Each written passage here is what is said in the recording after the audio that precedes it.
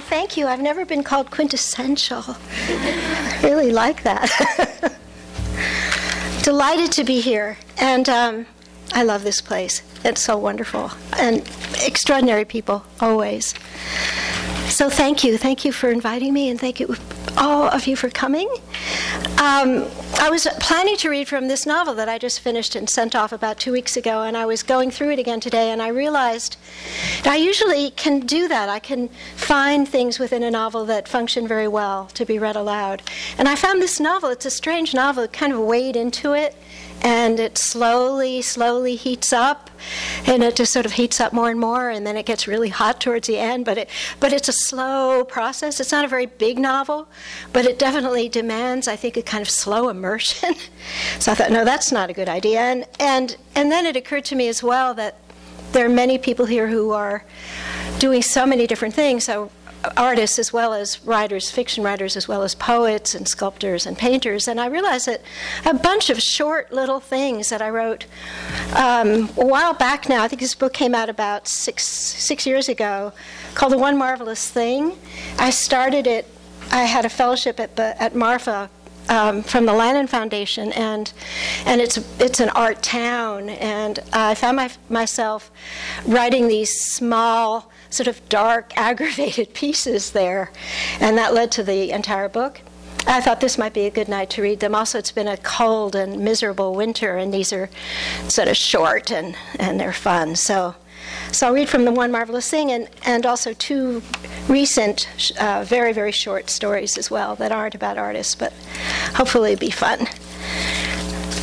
So I'll begin with them. This one isn't fun, but it's short. The ghost slipped into bed beside me. His timing was bad. I was in bed with my lover who left the room. In the voice of a brat sucking sweets, the ghost asked, "Why do you let him thread your needle?" I clenched my teeth in answer. "Why," the ghost persisted, "do you fuck when you know the flesh is mud?" I ground my teeth then, making the sound of bone against bone. Seizing me, the ghost pulled me close and whispered, "Why do you screw when it is the dead who are alone?" In its cage, my heart hammered out its answer. Okay, these are very new little pieces, odd little pieces. This one, Schmerz, came from I have a dear friend who believes in self-help books, and she gave me one that aggravated me, which made me familiar with the book I'm talking about. So Schmerz was not doing well. Her rod had dropped her, and she was snarled up. The file suggested she summon her demon, visualize her demon, until it materialized in her mind's eye. She concentrated, and in an instant her very own demon appeared, frumpy and in a snit. Oddly dressed in quaint pantaloons, he took a step forward and introduced himself. His name was Bollocks. She downloaded the rest of the file for directions, and then knew to ask Bollocks what it was he wanted.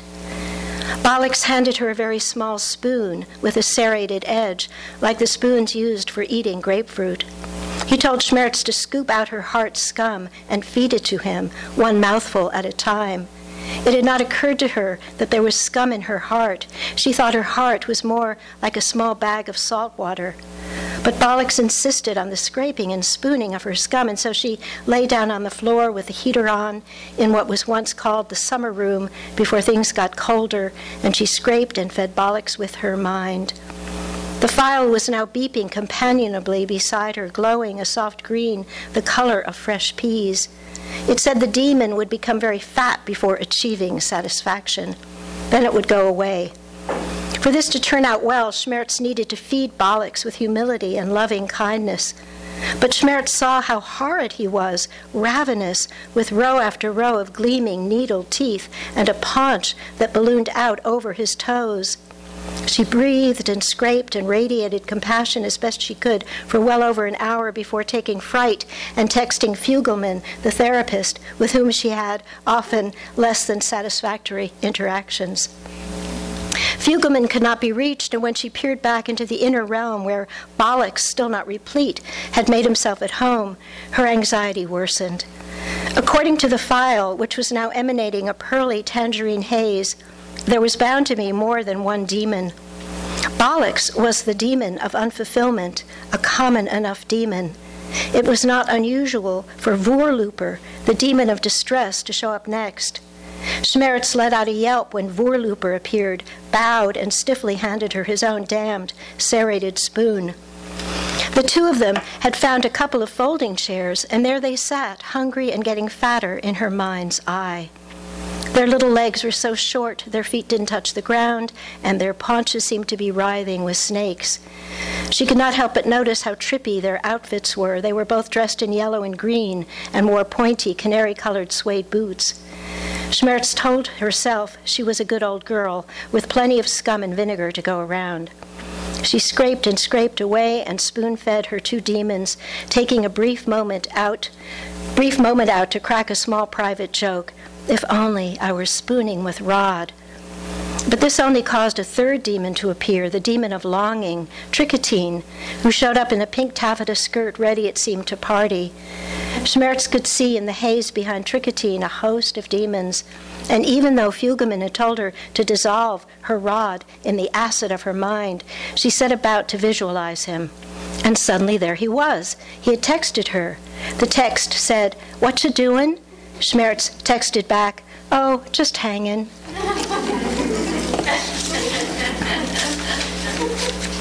Little fairy tale. Moonlit, her, and the other one. There was once a man in her life, as thimbled as the moon and small enough to straddle her finger. There was so much wrong with him. But to give him credit, his defects were all on the outside, unless you counted the abject filth jammed inside his brains. But these days, who does? The other one in her life was as tall as a steeple and as thin as a needle. The boys in the street threw their soda cans at him, and the biddies emptied the alehouse spittoons on his head. She liked neither of these men, but had little choice in the matter. As her mother instructed, a lump cannot argue with fate. So she married them both, and off they went together, Moonlit holding her left hand and the other one her right. Soon they reached the rental cottage in the woods. The walls were made of straw, the floor was nicely spread with cow flops, and the roof was stuck in place with recycled mustard plaster. The landlady had stocked the refrigerator with a pickled trotter, and because it was their honeymoon, a bitter bottle of cider. The bride provided 3 meatballs stolen from her mother's fry pan and warmed in her pocket. Once she had brushed the dust from everybody's boots, they sat down to their little feast and made the best of it. After Moonlit had sucked his cider, forked the trotter, and gummed his meatball, he projected a terrific blast, which was, in fact, not unfamiliar. When she politely asked how he made his livelihood, he told her it was he who made the thunder. "Other one," she asked then, looking to the ceiling where her second husband's head scraped the lamp's underside, "how do you make your livelihood?" "Oh, that," he said. "I hold up the sky with my head. I'll be getting up early." These words struck a profound chord in her heart, and she proposed they get ready for sleep. She noted that she alone washed her feet and the undesignated place where her legs came together. Then the 3 of them went to bed. Hopefully, she said, "How happy I am." But no one heard her because both her husbands were fast asleep. This caused some confusion, but also relief. And they warmed her, these 2 odd husbands of hers. For the first time in memory, she would sleep in a warm bed. She thought she was far from home and far from the village, yet hadn't she always been far from everything, even in her mother's house, where she had been stored in the attic? Now she had 2 husbands, which must count for something. And weren't the 3 of them nicely tucked into bed together? It's not as though I've been sent packing to outer space, she thought. When at last she fell asleep, she dreamed that a substantial meal was steaming on a shelf just out of reach. She smelled noodles, melted butter, fritters stuffed with jam. Outside, the air was so cold you could have sawed it in half. In the middle of the night, Moonlit, who was really too little for marriage, tumbled to the floor and rolled under the refrigerator where he vanished. Startled by the commotion, the other one sat up all too quickly and cracked his head open on the ceiling. All this was never known, nor could it be, because the next morning the sky did not come up, the birds fell off their perches, the moles rose in their burrows, and in the fields the corn toppled to the ground, just as if it had been cursed.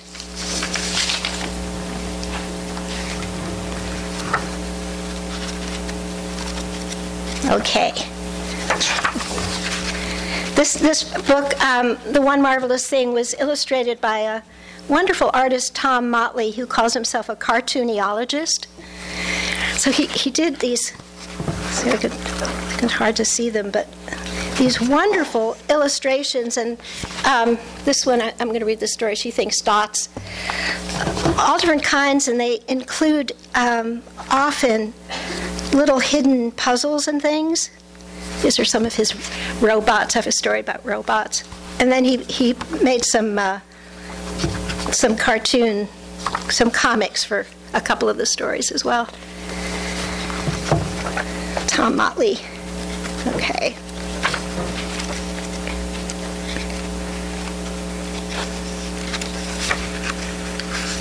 These stories actually started the book. I also have a story about a writing residency program. Grumpy as well. Painter. They have given him a spacious studio. He has 6 months to complete his project. He persists in working on canvas. This is considered anomalous, and so he is grateful. The studio overlooks the previous artist's project, a series of 50 concrete ears exactly 30 feet high.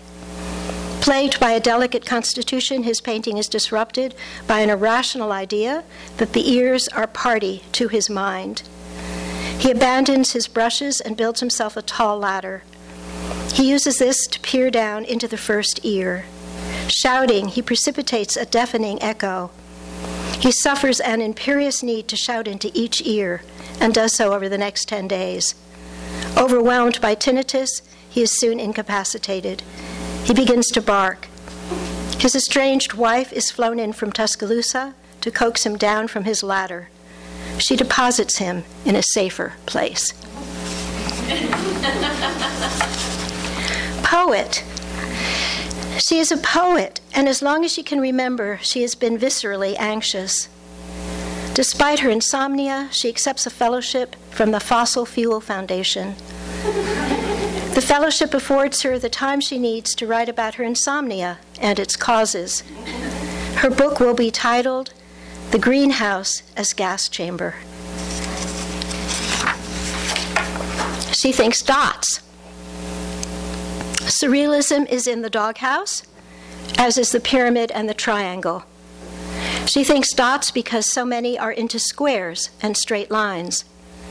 Everyone marvels at the persistence of cubes. Dots are powerfully feminine. Think nipple, breast, and cunt hole, asshole. There she's thinking asshole.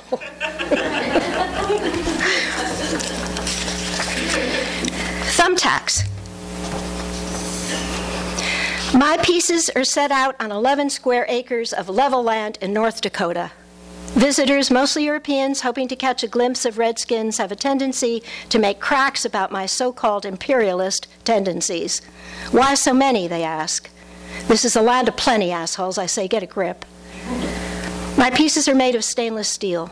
They will persist long after the last puffin has laid the last egg. Like the politicos of this great country of ours, they are big, heavy, and redundant. But hey, America is the land of redundancy par excellence. Excuse my fries. Speaking of France, did you know that Louis XIV had a hall of mirrors in which he could see himself replicated to infinity? Walking down that hall, a short, fat, astigmatic clockmaker knew he was king. The Industrial Revolution, the triumph of capital, global warming, pop art, Pop-Tarts started here, and moving pictures, all the things we love. Recently, a very blonde babe from Holland called me a megalomaniac to my face. Listen, honey, I said, here anybody worth their salt is a megalomaniac. American art is all about exuberance, I told her, money to burn, engorgement. This little speech happened to turn her on, thank you very much, and with the blessings of Uncle Sam, we enjoyed more than a few rounds of Ring Around the Rosie and not a negligible number of repeat performances of Ding Dong Doodah Day.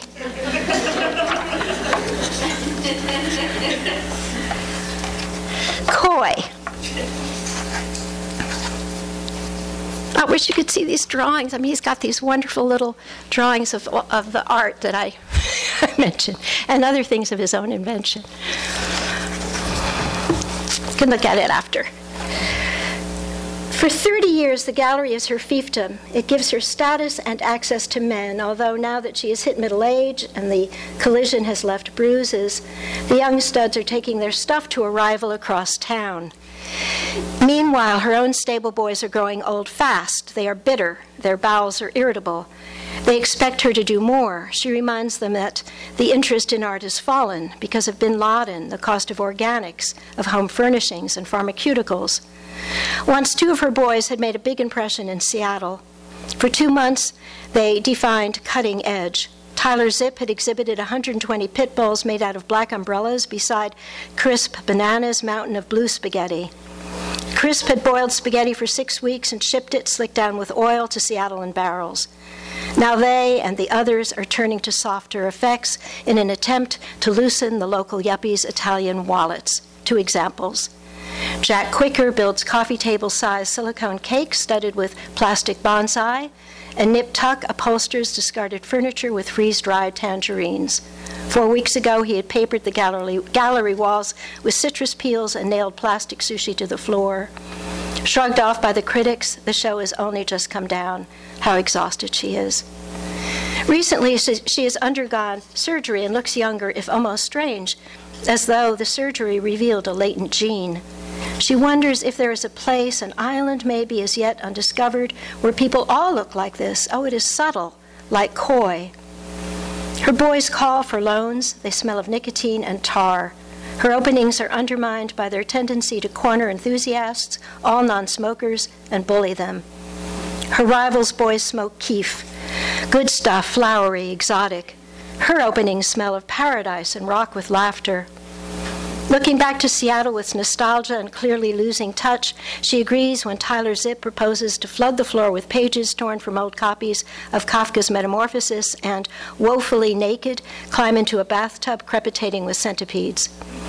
Although she keeps up with pop culture, it does not occur to her that the critics might falter for offering up a poor imitation of a wildly popular TV show in which men and women bed down each week with nastiness and filth.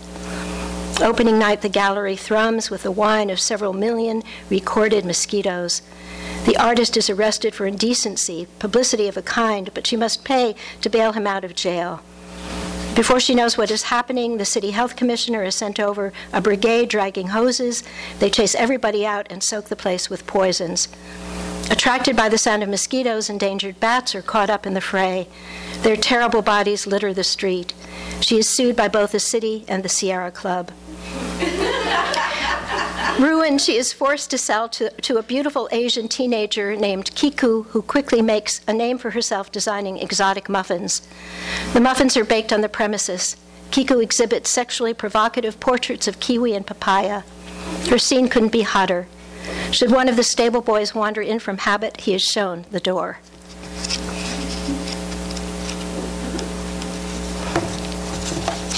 Okay, somewhere in here I've got one on the writers, so it's only fair. Oh, where is it? It's early on. Anybody here speak Italian, by the way? Oh, good, because because I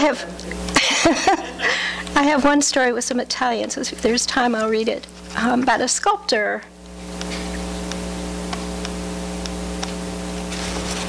Okay, I have to look this up. Sorry. This was all last minute, so I'm...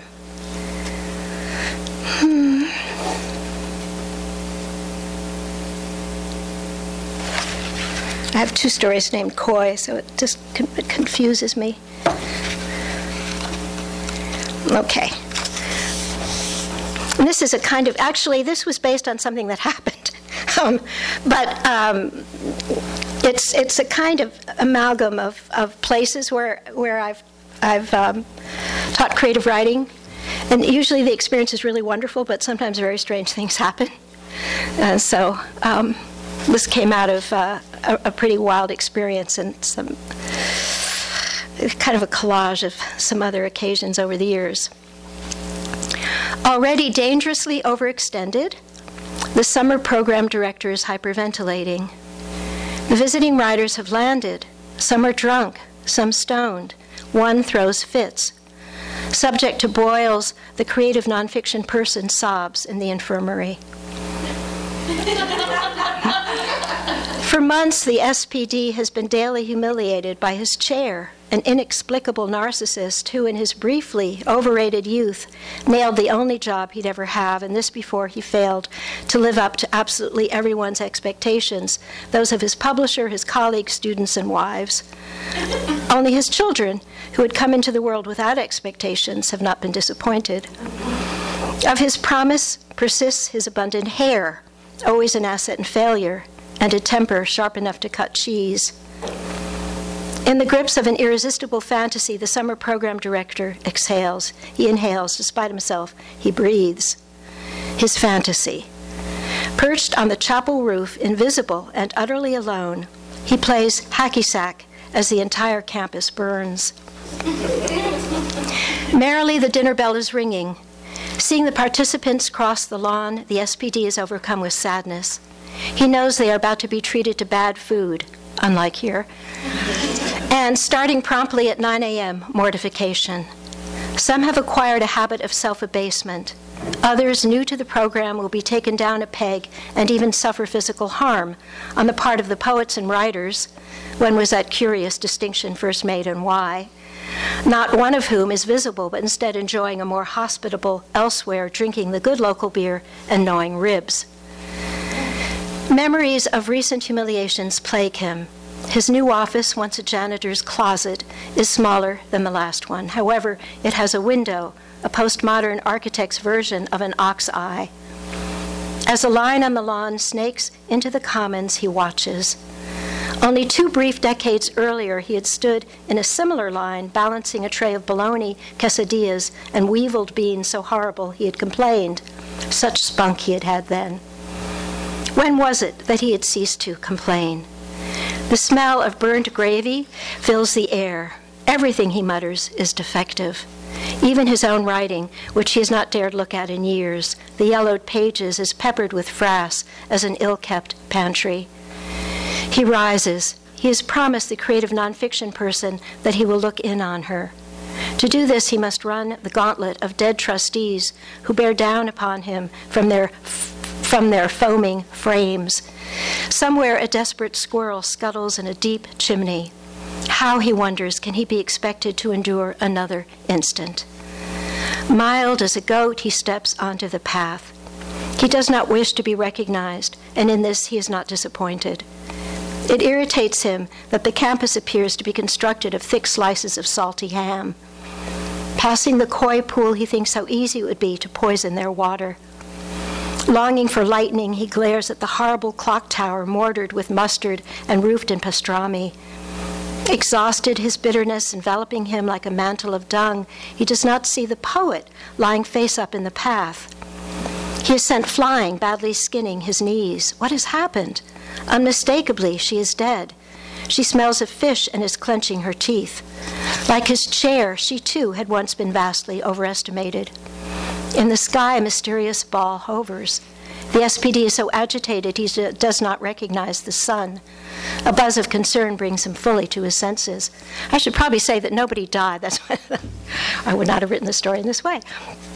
A surprisingly large number of participants are on cell phones, and women of various ages in confirmation, their navel studs mocking him, kneel keening in the murderously green grass. The infirmary, always seriously understaffed, is close at hand, and, as in a dream, the poet's body is hastened away. He relishes its absence, although painfully aware that the 18 anarcho-dadaists who have signed up for her class are closing in. In a pinch, his wife can take over, although she was or had been, in the full promise of her youth, a neo-formalist. A terrible blow, he lies agreeably as the poets circle him like wasps around an open bottle of vinegar. With misgiving, he approves their earnest request to devote the next evening to a reading of the corpse's oeuvre, which he has always mistrusted. He tells them that Malva can fill in the gap in a pinch, a phrase he cannot repeat to his wife over dinner without succumbing to a fit of mad laughter. Malva is, as she is so often, furious with him. "They're anarcho-Dadaists," she screams, her lovely brow knotted with loathing. "They've declared a fatwa on neo-formalism. They'll eat me alive." "They're also masochists," he says this hopefully. "Tell them to go out into the country and hurl themselves into barbed wire and write about it. Tell them to hurt themselves with hammers and to write about it." For the last time, he attempts to gather her into his arms. "I'm in the mood for love," he croons, attempting whimsy. "Only because you're near me." The phone rings. They stand in silence as the message machine informs them in real time of a deepening crisis. The anarcho-Dadaists are demanding the corpse for the rest of the week. After all, they have paid for it. His chair is sympathetic, and he is disinclined to reimburse tuition. Already it is clear that the poet's family is not eager to claim it. Sometime after midnight, the town council, exceptionally convened, authorized a transfer of the body to the koi pool, now hastily emptied of water and fish and filled with ice. At dawn, photographs of the installation are taken and emailed to Cerebral Cortex. They are accepted for immediate publication online.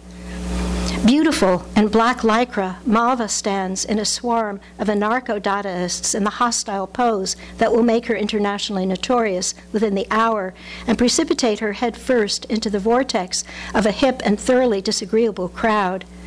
She will take to wearing lizard skin pants, her unblemished forehead threaded with ball bearings, her clitoris with thorns. It is a Friday night. The last rider has been returned to the air, and the corpse, airborne also, and in Malva's care, wends its way to Munich. There it will be transmuted into plastic cubes. Malva has been asked to curate the cubes in Barcelona. The chair has flown off also to accept a minor award in Romania. The summer program director finds himself alone, more desperately alone than he had ever imagined or intended to be. How's the time? Good. We're good? Plenty of time? Okay.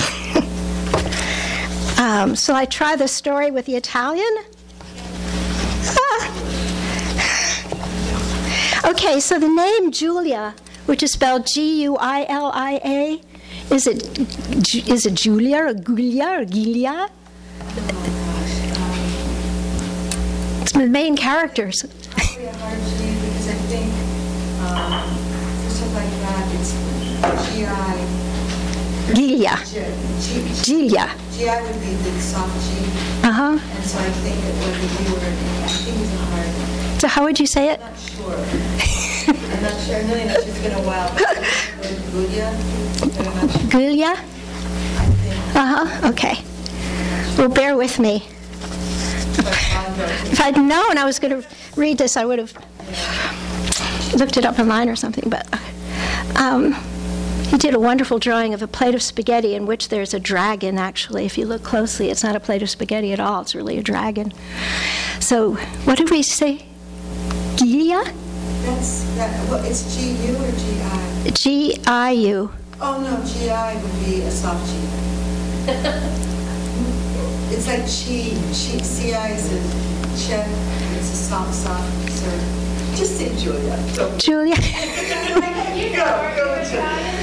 Huh? Michael knows. You did the GI, she's right. Giulia. Giulia. Okay. Hiram first saw Giulia on her knees in the Ognissanti. I've always liked, he'd later joke with his friends, to see a pretty woman on her knees. And Giulia had been pretty, if a bit thick in the ankles and waist. Her pale blonde hair was too thin. She was too quiet, although it aggravated Hiram whenever she attempted a few words in public. It was her accent, he told her, that so frustrated him, although once he had found it charming. I like to see a pretty woman stumble over her own tongue. What's more, she was too serviceable, a real ox, although he expected her to anticipate his needs, something hot to drink, something cool. The chisels sharpened just so, the bills paid, the table set, and the meal served within moments of his return to the house after a long day in the studio, the meat tender and well-seasoned. From the kitchen window, Gilia monitored Hiram's moods. She was loyal. Because to create a work of art involves risk, and an uneventful domesticity allowed him to dance with his demons, the bright demons of his genius. Besides, didn't she rule the roost? It had been her task to erase uncertainty from his daily life, to assure a well-orchestrated household. As a girl, she had studied the viola. Often she thinks in musical terms. His voice when he calls her spiccato, her response con anima. Once, when he was feeling more kindly toward her, having feasted with friends on the rabbit she had prepared, her incomparable polenta, he acknowledged that together they played a good game of complicity. These words had reassured her. They were the evidence that things were not as bad as they seemed. She served the coffee vivacissimo. Hiram noticed. "What makes the ox dance?" he thundered, his laughter bouncing off the walls. There is a painting by Raphael, a St. George and the Dragon, in which a blonde dressed in muted scarlet kneels in the grass praying. Gilia on her knees is like her, still and pale. Silently retreating behind the folds of a heavy velvet curtain, Hiram makes a close study of Gilia's face and body. Her eyes are fine. If her chin is too fleshy, still she is very like Da Vinci's portrait of a girl holding a weasel. And her body is lovely. Yet like her face, it isn't perfect, or rather, it is perfect because it brings to mind the thickened, somewhat clumsy bodies painted by his beloved Giotto. When she stands and turns to go, Hiram slips as gracefully as he can from the shadows, and in his impoverished Italian whispers that she is wonderfully formed. Gilia laughs. What is this funny, charming, barrel-chested stranger trying to say? What uniform? She is wearing no uniform. Yes, timid Gilia laughs. Hiram takes Gilia's hand and presses it to the cold marble of a statue. He attempts to explain that this is his medium, marble. She sees how it sparkles as if studded with grains of sand. And then they are together in the street, a familiar street flooded with the rich, buttery light of late afternoon. And she is walking beside him, an American, like the ones who liberated Europe, who stood high above the crowds in their tanks and trucks, tossing cioccolato. The taste so powerful, Gilia nearly faints in her Nona's arms. And he is so much older than she. He could be her papa, and this emboldens her. I like wax better, she tells him. She is thinking of the statues of the saints, so uncannily lifelike. Wax, she tells him, is warmer. Wax, she repeats, and he, because he does not understand, runs back to the church to buy candles, thick yellow candles that fill her arms like flowers. Unable to contain her laughter, never has Gilia laughed like this, she attempts to set him straight. Sera, Sera! And he thinks she wants to dine. Cenare, to dine. He is jubilant. If Hiram's vocabulary is limited to the great moments in Italian art, he also knows the names of things to eat.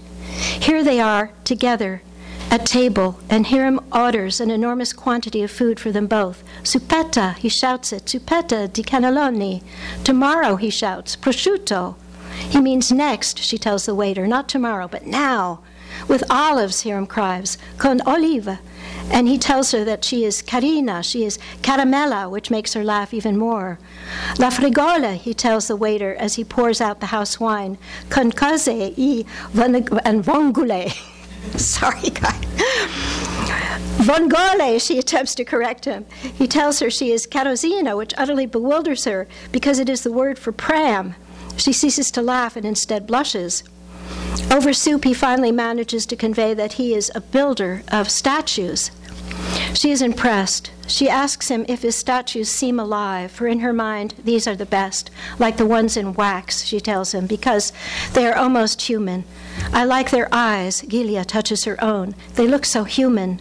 Do his statues look alive? Looking into his pocket dictionary that spills its leaves onto his knees, he says, no, alive is not his intention. Emozione, this is what he wishes to convey. Complex, what is it? Complesso, sì, complesso, emozione. A man of genius must invent his own forms. How can he explain this to her? Hiram's emotions are always complex.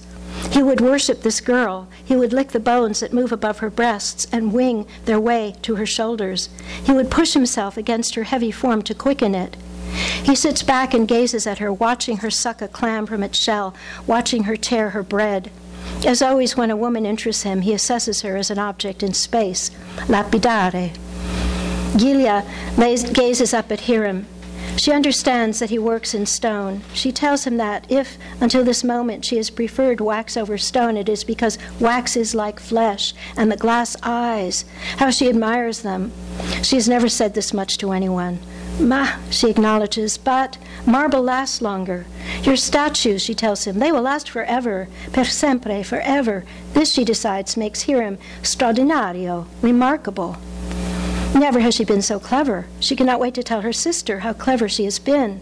She has told a man he is straordinario, and he has told her an American word, remarkable.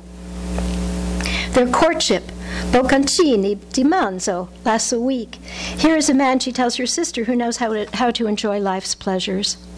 Gilia is 19. The next thing she knows, she is standing over her hot stove in a small farmhouse kitchen in northern Vermont. Valutata, taglioni. Grease spatters and hits the stone floor. Now Gilia is almost 60, and her man, the man she has struggled so desperately to both please and forgive, is failing. There had always been other women, which makes it harder to be compassionate, women who, as the years passed, became younger, much younger than she. Yet she could not blame him. After all, he was a great man, a remarkable man, or so they had both thought. Although a great man would not have been abandoned by the world as he has been. The last time the people from the gallery came to see his work, that was years ago now, they did not stay for lunch. As they walked back to their car, she overheard them talking about Hiram. They said he was stuck. They called the work dated. When she had first discovered his infidelities, she had shouted, she who had never shouted at anyone, not ever, not even as a child, and she had sobbed. He told her she was behaving like the wife of a postman, the wife of a grocer. This she did not want to do. She learned to hold her head high at the supermarket, of the dry cleaners. She did all she could to squeeze every last drop of bile from her bitterness so that it came to resemble worldliness. She was thought to be haughty. She dressed in the eccentric threads of the successful artist's wife. She was the only woman in town to own an ikat coat and scarves made of batik. If one ate at her table, the linens were all authentic Japanese indigo. Of these dinners, the food was exquisite and Gilia silent. When the drinking got serious, she left the room. Hiram had aged badly, ill-tempered and gouty. He throws his shoes. He curses her. He curses the entire universe. These days he needs a cane. He is bitter. Old age is a personal affront and unforgettable humiliation. And then there is that other thing that she has never allowed herself to think about. That other thing, its subversive power threatens to annihilate them both. The truth, there, she'll say it. She leaves her kitchen and goes out into the yard to say it. Gigantic, too big to be moved without a great deal of fuss and bother and expense, and now nobody wants them. Hiram's statues dwarf the yard. Gigantic and ugly, ugly as sin. Nothing she has ever seen is uglier. Bruto! Gilia shouts this until she can shout no more. Bruto, bruto! She feels as though a swarm of bees have taken possession of her skull. When she returns to her kitchen, Gilia gazes at her reflection in the mirror. The little mirror beside the sink where, over the years, she has hastily dabbed her lips with rouge, reddening her lips in case a remarkable man chooses to kiss them. Why, she wonders, why did she become the sort of woman who spends a lifetime on her knees scrubbing spattered grease off the floor so that some mean bastard can walk on it? When Gilia was a child, her father told her a story she found especially fascinating. Cinyas, the hero of Cyprus, promised Agamemnon 50 boats so that he should prove victorious at Troy.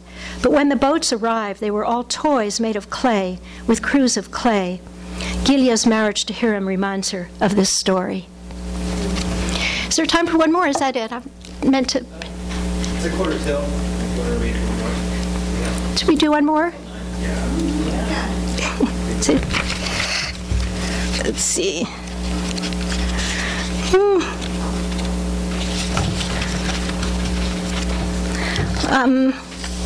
The Wild Child, based on a real character, somebody who really existed, who was found wild had been abandoned in the woods, or a love story about robots?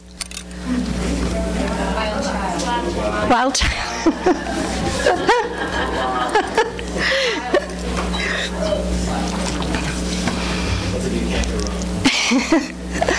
In those years, when I bounded about on all fours and on my elbows fled those I feared, when, in those lucent days, I scaled trees fast as a cat and sailed the treetops as the squirrels do, spreading their wings of fur and flesh, I was, I assure you, a better creature for all that, my desires both innocent and private, and what's more, easily assuaged. When I thirsted for blood, I killed a thing, a rabbit, say, a squirrel seized sleeping in its nest, a green snake, a rat fat from the leavings in the fields.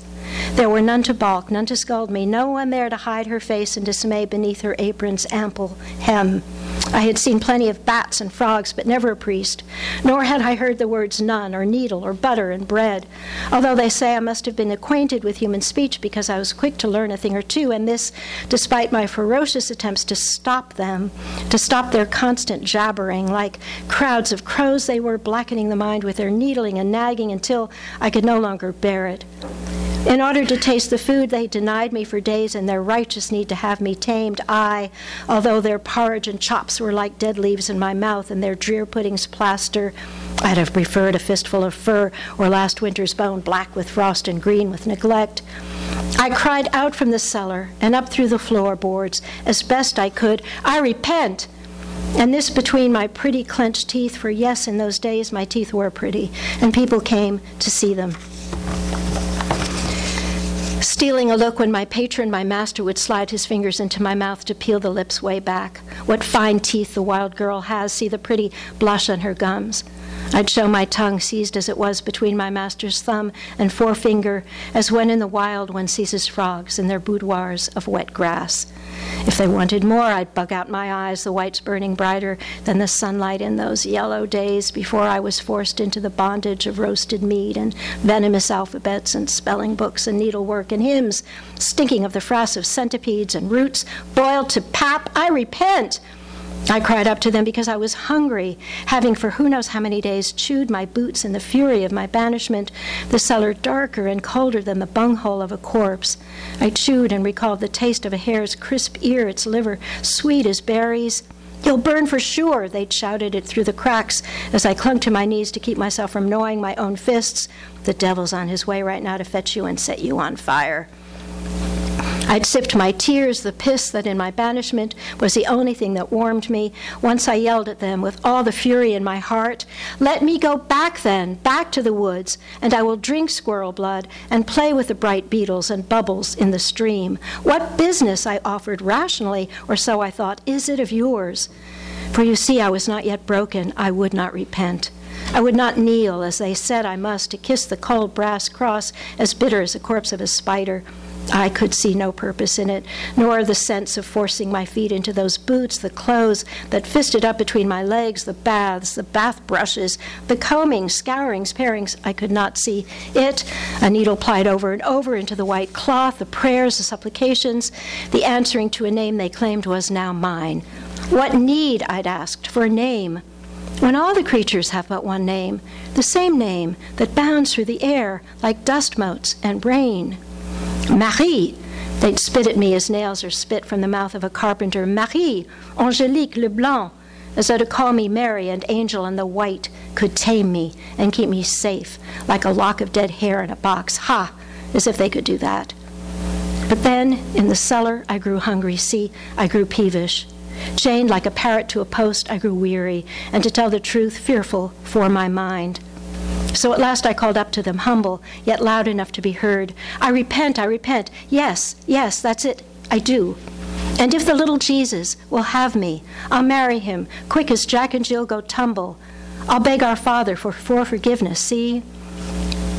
They listened, their ears to the floor, and then they discussed my case. I could hear them pace back and forth, as foxes do above the dwelling of a hare. They'd let me stew for my own good. Yes, stew, they whispered. My ears are very, very sharp in her own juices. So that was it. Well, I was hungry, and I'd be slavish. I no longer cared. Prithee, I'd said, prithee, I'll wed Jesus. I'll let him suckle my tits. I'll grovel before his little manger, as the worms grovel deep in their muddy realms. I'll polish the silver, and stir the porridge, and ply the needle, like the prig you wish me to be. I'll eat my pudding with a spoon, and thank the Lord for it, although it's meat I want. Raw and smoking, the taste of it purple on my tongue. Wind me up and I'll perform for thee like a toy of tin upon a wire. I'll dance for Jesus, poor boy, tugging at his nasty nails that pin him to that strange tree of his as a crow is nailed to a barn wall. I'll do a jig, I'll curtsy and run about in circles in imitation of the toy monkey my patron's daughter loves to set spinning on the kitchen tiles. How I loathe those toys of hers. I see no purpose there. I see purpose only in fat marrow bones, the soft throats of mice I once throttled in a trice. Those are my patron's words. Oh, I'd eat clay over pudding any day. I once told my patron how much I admired his little daughter's throat, how to see the blood rushing there behind the ear stirred old memories, and when he blanched, I reassured him, and the child, so quick to weep, reassured them both in those dulcet tones they taught me. Oh, but I have found the Lord, and he has shown me another, a better way, the way of roasted mutton and mittens and mattresses and bedroom slippers, the way of light and love. Your dear child, the precious poppet, the angel, the dove, is safe with me. Fear not, master, fear not my doll, my rosebud, my little mouse. See? And lifting the bright cross from my bosom, I dangled it in the sunlight before her face until she grew jolly and laughed. Then, to press my point, and with the money I make showing myself to strangers, for I sit in the parlor on Wednesday to speak to pious ladies about the woods and my once-upon-a-time life in the trees, I leapt from my chair and running into the lane, bought her sweets from the vendor who was ringing his bell and calling out, honey drops, chocolate drops, 3 kinds of berry drops, bright red cherry drops. So tightly did I clutch my coins, the palm of my hand was bruised black. Once they let me out of the cellar, I thought it best that I demonstrate my perfectibility, although to tell the truth, I prefer to converse with ravens and crows than these feeble-minded crones in bonnets who, should I absent-mindedly snap up and swallow a fly, will fall over backwards in a dead faint. They have decided I am no orangutan, but instead an Eskimo, because, like the savage girl I was, an Eskimo will eat her supper raw and sauced with blood. They have taken my club and replaced it with a needle, and have seen to it that my hair is free of lice. I have lost all my teeth, but if this makes me less attractive, it also assures them that I am less a savage. After all, one cannot tear into a neck with one's gums. This is how I spend my days, sitting in a chair, boots on, stays on, hair in pins, plying my needle as a bee plies the blossom, in and out, in and out. Wind me up and I mutter all the holy holies you wish. I make red poppies blossom at the edge of tea napkins. My poppies are too red for the dining room. I'm as tidy as a drawer full of my patron's underwear. And when on a Wednesday I'm asked, I say, well, in the woods, I ran as naked as a snake and as black as an iron cooking pot. I would eat clay and the hot red hearts of sparrows. I would sleep in deep beds of brown leaves and bracken, and I would fly through the air as a squirrel does, its wings of fur and flesh stretched out like sails. And when the moon was full, I'd laugh out loud to see how fat it was, fat as the white belly of a frog near bursting with flies. Having said this, and it is astonishing how often they wish to hear it, I sit back and watch them shudder and shift about on their chairs, their bottoms rolling, this way and that, like marbles in a boy's pocket. Their eyes sparked with excitement, yes, their eyes sparked with something like envy. Thank you.